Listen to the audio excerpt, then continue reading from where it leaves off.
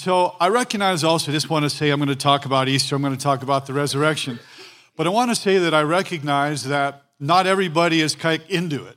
Not everybody's into the resurrection, not everybody's into church. I recognize people are visiting and there's guests and all.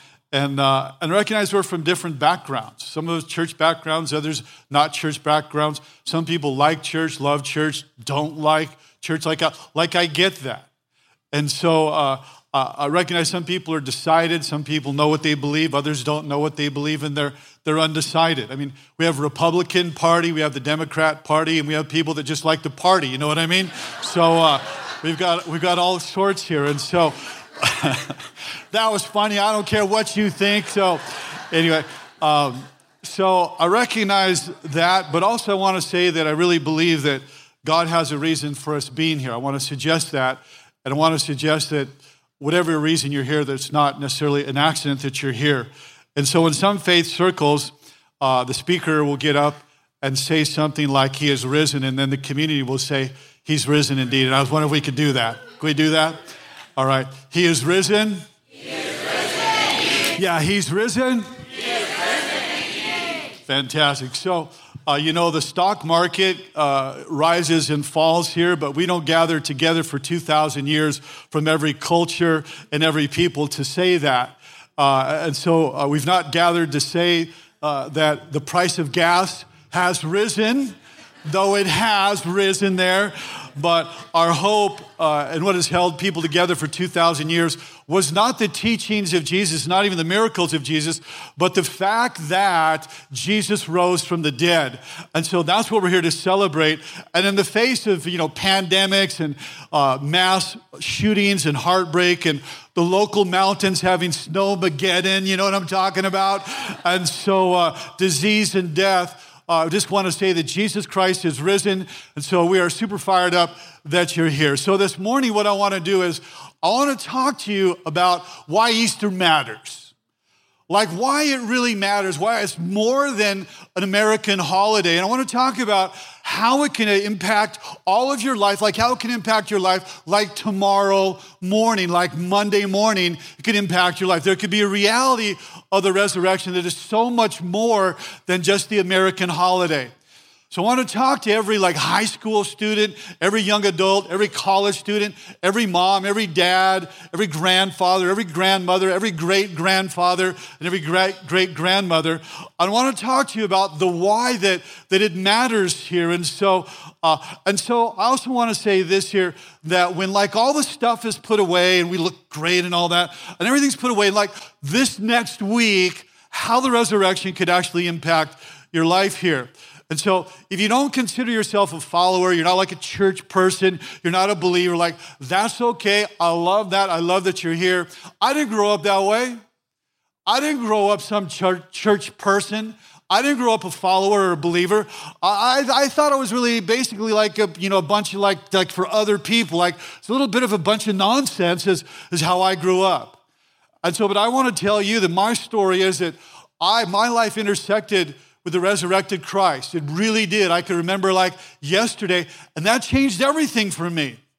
And so this is my personal story, and I want to unpack the Bible story about Easter. So if you are able to stand to your feet, I'm going to ask you to stand, and we're going to read from Matthew chapter 28. I'll read first, and then you'll read second. This is the word of the Lord. I would remind you that we're reading words that are breathed by God, the most powerful book in the world. And it says this, Matthew chapter 28. After the Sabbath, at the dawn of the first day of the week, Mary Magdalene and the other Mary went to look at the tomb. He's not here. He's risen, just as he said. Come and see the place where he lay. So the grass withers and the flower fades, but the word of God lives on forever. Let us pray. Father, thank you. Thank you for everyone here. Thank you for all those watching online. And I pray this morning that we might hear something that would spark a desire, a hunger, something in our hearts, in our heads, that we would begin to pursue you and follow you, and maybe for the very first time. And you do something real and something fresh, and we might even hear your voice through your words. And everyone agreed, saying, And so I want to give you some context about the story which we're going to unpack this morning. I'm going to talk about Peter. So having done this before, I feel a little bit like, man, how can I tell the story from a little bit of a different angle? So I was sweating and laboring on what's an angle, a different twist to the resurrection story. And so I have something that I want to share with you. And I feel like there's a message for us, but I want you to know I'm taking a different approach to sharing the resurrection story. And I'm going to talk about Peter. And I'm going to talk about his story and how the resurrection impacted his story. But I want to begin here with some context to the story because Good Friday, we just were there a couple days ago and talked about how Jesus was bloodied and beaten, how he was nailed to a cross, an old Roman cross. And there was the death of Jesus. It was final and it was brutal. And all the disciples, they're like shocked and they're stunned. They're confused. They're afraid. They don't know what to do. They don't know where to go. And there's the Son of God who's hanging lifeless on a cross. He's been tortured. He's not recognizable according to Isaiah. He's bleeding out there and he's going to die. The sky turns dark and the disciples don't know what to do, and so they abandon him. And so Jesus breathes his final breath, and the next day, the one that proclaimed to be God now is dead. So Jesus said things like, I'm the bread of life, and I'm the resurrection and the life, and I am the way and the truth and the life. And how is it then that the life could now be dead? And so Jesus said that he was God, but what is the one thing that God can't do? Well, God can't die, but now all appearances are that the leader is dead. It's a bad day for the disciples. And so the disciples, they're human like us, and so they're basically in meltdown mode. They're hitting the eject button. Everybody is bailing. They're running for their lives. The dream is over. The leader of the movement is now dead. And so they're all unfollowing him. They're hitting the unfollow button here. And when Jesus died on Friday, all their dreams, all their hopes had died with Jesus. And so the disciples are utterly defeated and sorting out why did we waste the last 3 years of our life? And Peter, who was a professional fisherman, said it all when he said, I don't know about you, but I'm going fishing. I'm going back to my old life. It was a good run, but the run is over, and I'm going back to my old life. And the Bible says this, and all of the disciples followed him. Now it's Sunday morning, and Mary goes to the tomb, and she's imagining a worst-case scenario. And the worst case scenario is that the body's been stolen, and Mary thinks that there's no way that Jesus has risen from the dead. But then she finds out that it's empty, the tomb is empty, and she says, as we read, go quickly and tell the disciples that he's risen from the dead. And how could it be that somebody came back from the dead? Because normally when people die, they stay dead, right? But Jesus didn't stay dead here, and behind the scenes there, God was engineering a resurrection, the greatest comeback of all time. And though the resurrection, even to you today, may not be your reality, and maybe it seems like it was crazy, seems like it was absolutely impossible, seems like it was unbelievable, unexplainable, but I want to say this here, that it's undeniable. If you look at extra biblical sources, it is undeniable that a former dead man was now walking the streets of Jerusalem, and there was hundreds and hundreds and hundreds, up to 500 people that saw him at one time. How many people know it's hard to fake out 500 people at the same time? And so today I want to share with you a scene when Jesus made his third appearance. So that's the background after the resurrection here. And what I want you to, I hope you realize that it is more than history, that it's more than a story, but it could impact your story, because I believe for many of you, your story intersects the story that I'm going to talk about. And again, this is personal for me because I feel that I've experienced this story, the resurrection. So I want to show you that you can live your life free from regrets. Anybody in the house, you don't have to raise your hand, but anybody in the house, you have regrets. Yeah, like beginning with the speaker, I have regrets. Like I have a fair number of regrets. I have enough regrets that I don't need to add any more regrets to my pile of regrets for the rest of my life. I have measures of regret. I think all of you have regrets, if you be honest. You have regrets from last year. You have regrets from last month. You have regrets from last week. Some of you might have regrets from last night. But we all will have regrets, don't we? I'll tell you where I have regrets. I have regrets where I've been too harsh with someone. To this day, I have regrets for how I've been too harsh. I have regrets for times where I don't feel like I have a temper, but where I've expressed my temper in ungodly ways. I have regrets for making the wrong decision. I have regrets for things that I've done. You may have regrets for what you've done, for what you've put in your body, for what you've done to someone. You have regrets for decisions you've made. You may have regrets. Some of you have regrets here for your former identity. There was 34926. That was your old identity. You have regrets for where you do meetings where you say, yeah, I am a fill in the blank. That's who I've been. Well, in John chapter 21, we're coming face to face with someone who had immense boatloads of regrets. And we're going to look at his life and look at how the resurrected Jesus dealt with the regrets. So his name is Simon Peter. And Simon Peter was kind of one of those big mouth, really overconfident, brash, impulsive, leader type, always, talking before he was thinking there, professional fisherman. I mean, really today, this is what he was. Today, he's MMA. Anybody watch MMA? Come on, do I have any friends out there that watch MMA? Yeah, he's an MMA guy. He's tough. That's mixed martial arts, cage fighting, for those of you that don't know that. So you're learning something on Easter besides about Easter. But he's a strong dude. I mean, a really strong dude, barrel chest, buffed out, kind of like the speaker this morning with sandals on. Didn't appreciate that laughter. But imagine that's Peter there. And so Peter now is buried under a pile of regret, under oceans of regret here. And so, and there he is. He's on a boat in a body of water, the Sea of Galilee. That's it right there, the Sea of Galilee. And so picture Peter there fishing with his buddies there.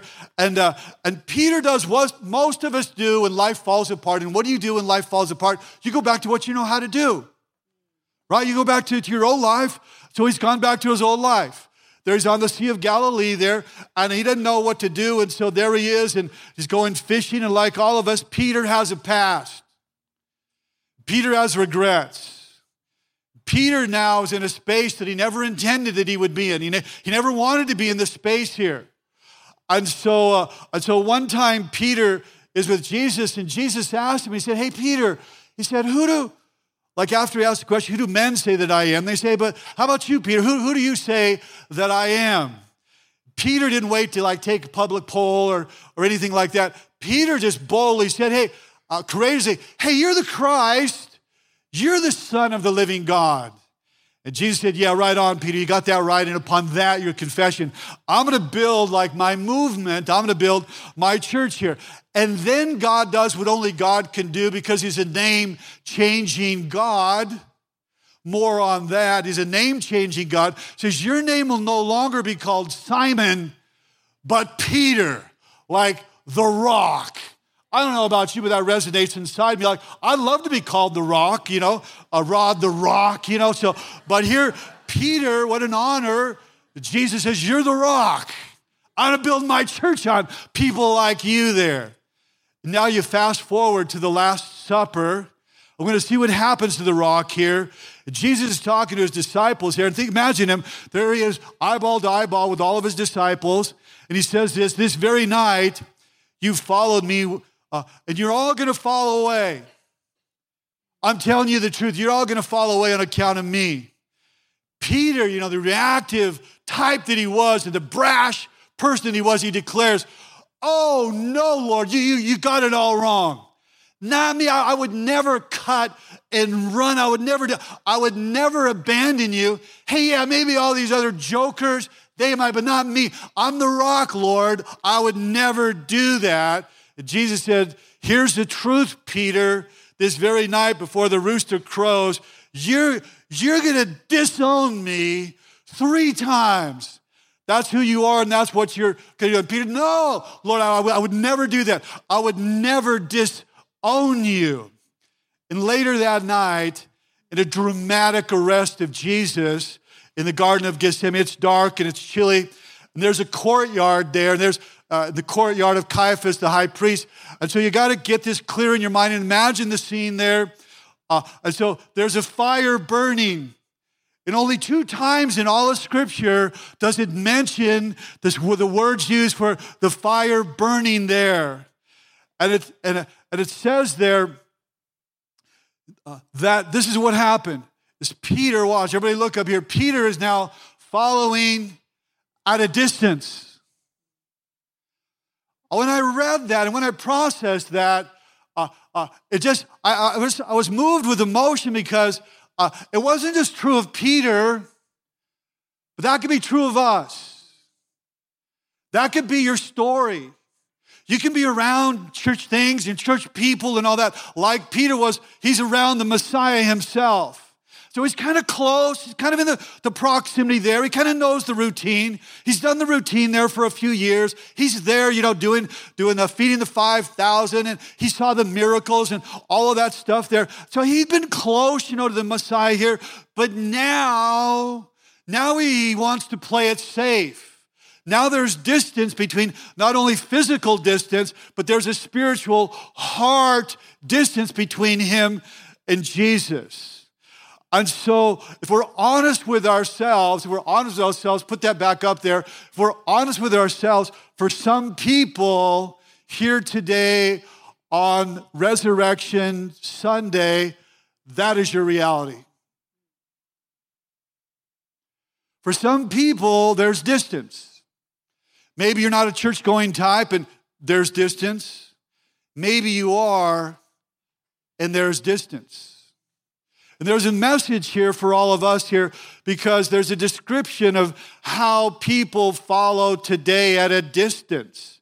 Peter is keeping his distance. Peter now doesn't want to be too close because, watch, of the implications of being too close.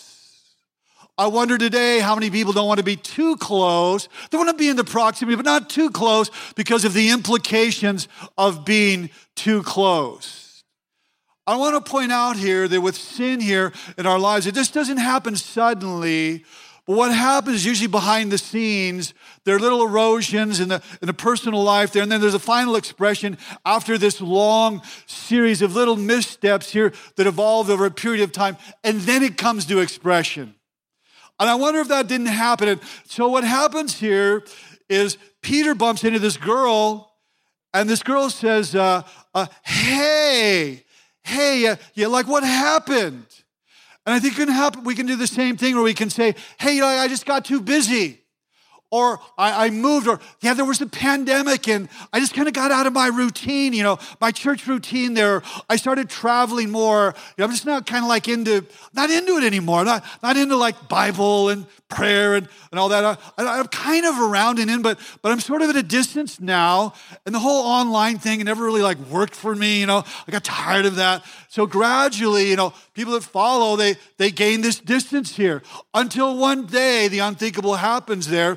And we find ourselves in a place where we would never imagine, like Peter here today. Peter enters a courtyard of Caiaphas, following from a distance, And there's a crowd there that's now gathered. And remember the fire, because the fire is very significant here. And so there's a servant girl there who seems to recognize Peter and says, hey, you're the guy. You're one of those guys with Jesus. And Peter's like, hey, what are you talking about? I don't know what you're talking about. And he denies Christ there. Peter says, I don't even know the guy. You can imagine, he gulped. I don't even know the guy. And now he's beginning to break a sweat there. He's feeling it. There's Shirley, another one says, hey, Shirley, you're one of them. And your accent's a dead giveaway. Yeah, there he is. And Peter denies, I don't know what you're talking about. And then happens again 3 times. And just then the rooster crows, just like Jesus had predicted. Said, hey, it's going to happen. 3 times he denies, and then the rooster crows, and he's indicted. And there's a translation that reads that the Message Bible, that he cried, and he cried, and he cried, and he saw his life for what it was. And now the big, boastful, brash, MMA, big mouth Peter here, the rock, is full of regret. And I wonder if you don't have those moments that the scripture's talking about here where you feel full of regret. I have had those moments, and I play the tapes over in my head. One in particular that I can't escape, that I lost a friendship over because of something that I regret. And it's hard to sometimes comprehend. And with Peter here, the oceans of turmoil that he was feeling in his heart. And imagine there, now he's seeing Jesus crucified. And the oceans of regret, and there's Jesus bloodied, beaten. And there's Peter in the crowd, and he's seeing the nails in his hands and his feet, and seeing Jesus saying, it is finished. And less than 24 hours earlier, there was Peter, overconfident, the rock. I would never, Lord, would it happen to me that I would deny you. You can count on me. All the other jokers are going to bail, but not me. And now he's having to absorb the reality of his life here, that he'd lost all his courage, that he'd abandoned every ounce of his integrity, how he denied his relationship with Christ, not once, but twice, but 3 times. Can anybody identify with Peter here in terms of his regret that he was feeling in his life there? Has anybody here heard, figuratively speaking, the distant cry of the rooster of regret? Scene number 2.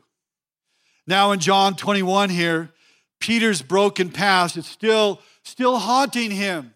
It's still alive within him. I'm sure he's playing the tape of, if only I had done different. If only I could have that night back again.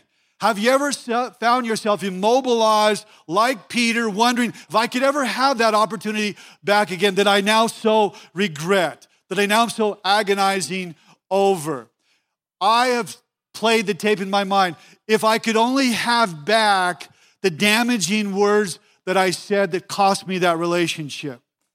Have you ever said, if I could only have back the moment when my temper came to its worst expression, if only I could have that back?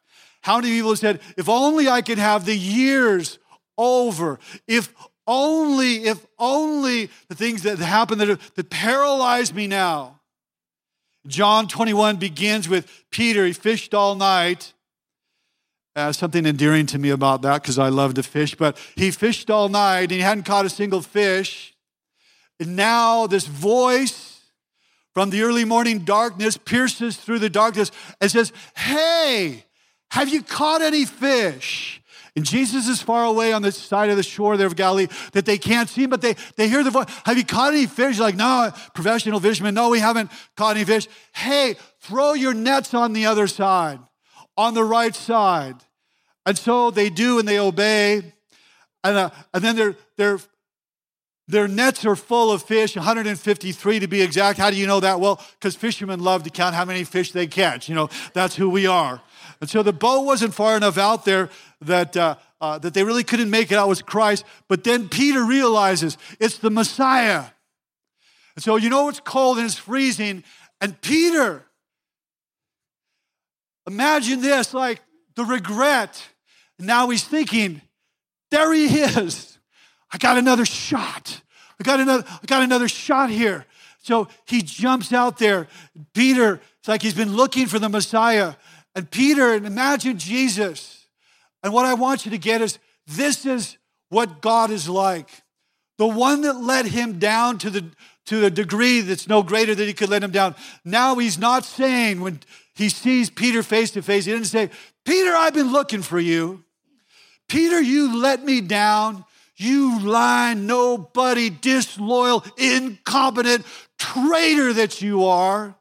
No, he doesn't say that. It doesn't say, Peter, I told you so. You did not. None of that is there. Instead, Jesus, this is what God is like. Lovingly, compassionately asking, hey, Peter, how's the fishing going? How's it going, bro? And so that question became the catalyst for one of the most moving encounters in all of Scripture there. Nah, haven't caught anything. Hey, guys, try the other side. Try the other side there and see how it goes. And Peter then jumps out of the boat and running, and head first, he goes after Jesus, swimming to get there. And Jesus, I believe when he encountered Peter, Peter's absorbed with this thought, I'm so ready. I'm so ready to be set free from all of the regrets in my heart. I want to leave it all behind. If I could just get to the Messiah. And there he is minutes later. He's probably freezing and all. And remember what I just said about the coals. 2 times in all of Scripture. The first time the coal's there when he's denying Christ in Caiaphas' court. And the second time of all of Scripture, the same words used. And there's Peter. I'm sure he could smell the aroma of the fire there. And there's Jesus by the fire. And there's Jesus now, where it all went wrong. He's come 360 back to the same experience where it's all going to be made right. And there's the fire. And the burning coals are used there to remind him, I believe. It's not by accident. Peter's smelling that. And he's remembering the regrets that he had there that he's been carrying ever since. And now back on the beach, there it is again. Peter looks in the face of the resurrected Jesus. Now think about this. Picture this in your eyes, mind. The scars of his hands and his feet there of the crucifixion are still there. And the scars in his head are still there. And he's looking into the eyes of the one now who's risen from the dead. And Jesus says this to him in John chapter 21. He says, Simon, what happened to the rock? What happened to Peter? No, we're going to set that aside for a little bit. Now you've gone backwards. You're Simon here. You're old Pete. You're the old guy. Simon, do you love me? Do you love me more than that? And we don't know if that is a fish or the guys or whatever that was. I don't know that it matters. No more bragging. No more bravado. Now humbly comes Peter. And 3 times Jesus, Peter denied Jesus, and 3 times he asks him in the aroma of the fire, hey, do you love me? And he kind of does a little play on words. Do you love me? Do you love me? And it's at this time that Jesus says, Peter, he says something that he's not expecting. He's not expecting. He says, feed my sheep. Can you imagine? He's thinking well, feed your sheep? I figured you were done with me. I figured you wouldn't want to have anything to do with me. I figured that because I'd so screwed up and I'd so failed you, how could you? You're inviting me back to be a part of who you are. You're inviting me to feed your sheep. And Jesus would say, I know there's more failures in your future, but you're forgiven of your failure. I've got a place for you. God's got a place for you. I still believe in you. I still love you. I still have room for you. Peter, I want you to feed my sheep. Yeah, you abandoned me, but I don't abandon you. That's not who I am.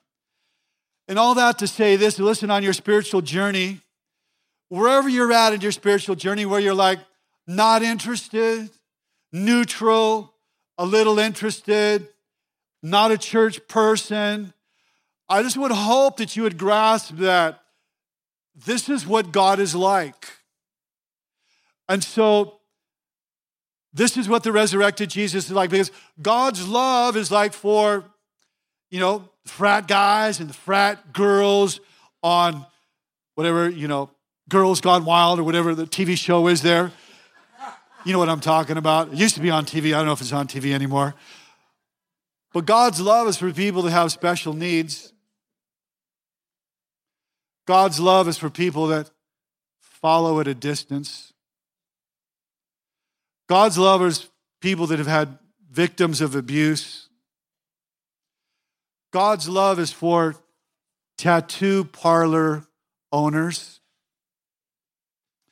God's love is for people counting the days that they've been sober and clean. God's love is for single moms, creative types, and factory workers, the teachers, and doctors, and families falling apart, and families pretending that it's not falling apart. And God's love is for people that have secret lives, and stagnant faith. God's love is for everyone. God's love is for you. God's love is for me. And that's the story of the resurrection. God's love was for Peter. And I'm going to begin to close this morning by saying this. I believe that for some of you, your story intersects with the story.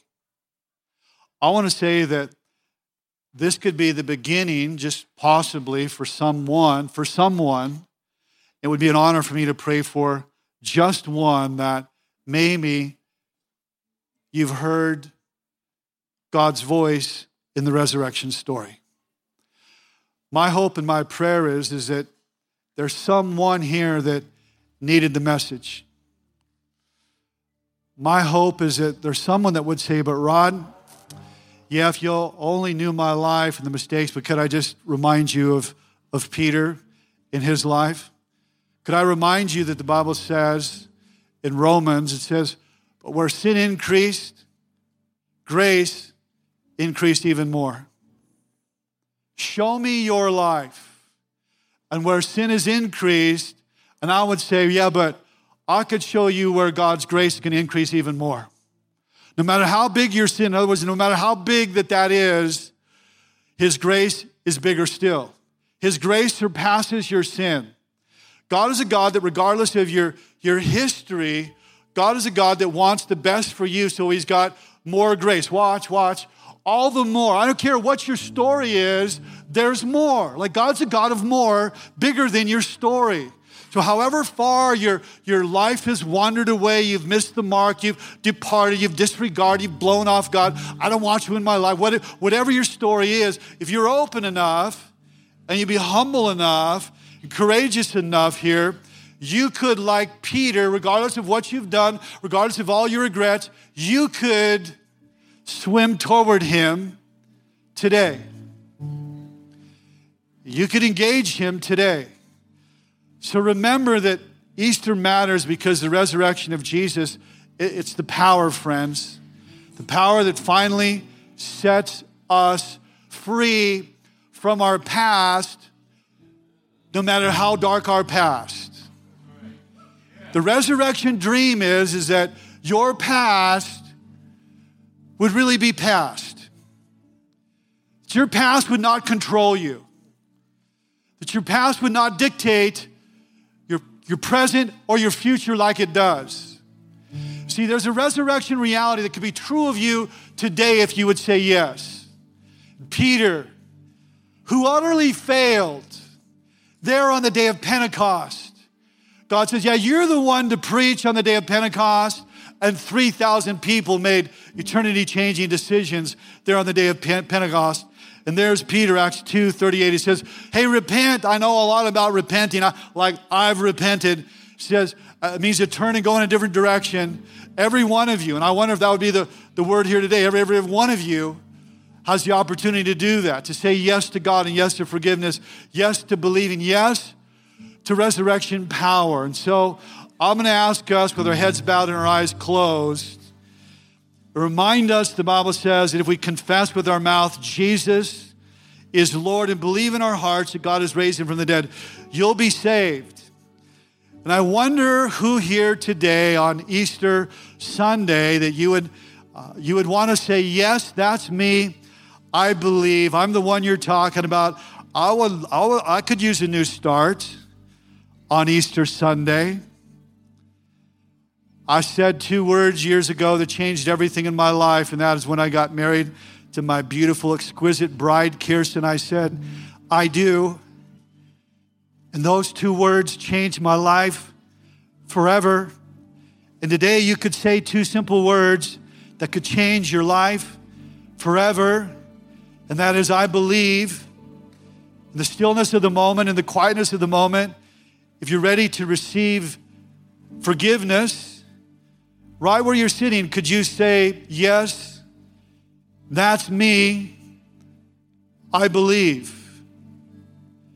I wonder who would say that. I wonder who would have the courage to say that in your heart of hearts.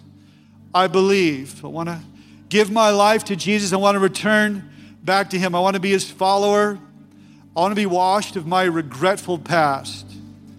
If that's you, with our eyes closed and our heads bowed, would you raise your hand and say, acknowledge that is me. In the front, in the back, I want to acknowledge that reality in my life. I want to acknowledge that. There are others. I want to acknowledge that. So Jesus, I pray for everyone here that you give us a sense that you're speaking to us. You give us a sense, Lord Jesus, the crucified Son of God died publicly and brutally for us, and that we would be willing to take a stand for you. That we would not be intimidated to stand for you. So, Father, I pray that you would do what only you could do and go where only you could go. And you would cause us to rise up as you rose up out of the tomb. And that we'd rise up for you if you've been speaking to us. Pray this in Jesus' name. And everyone agreed saying, amen.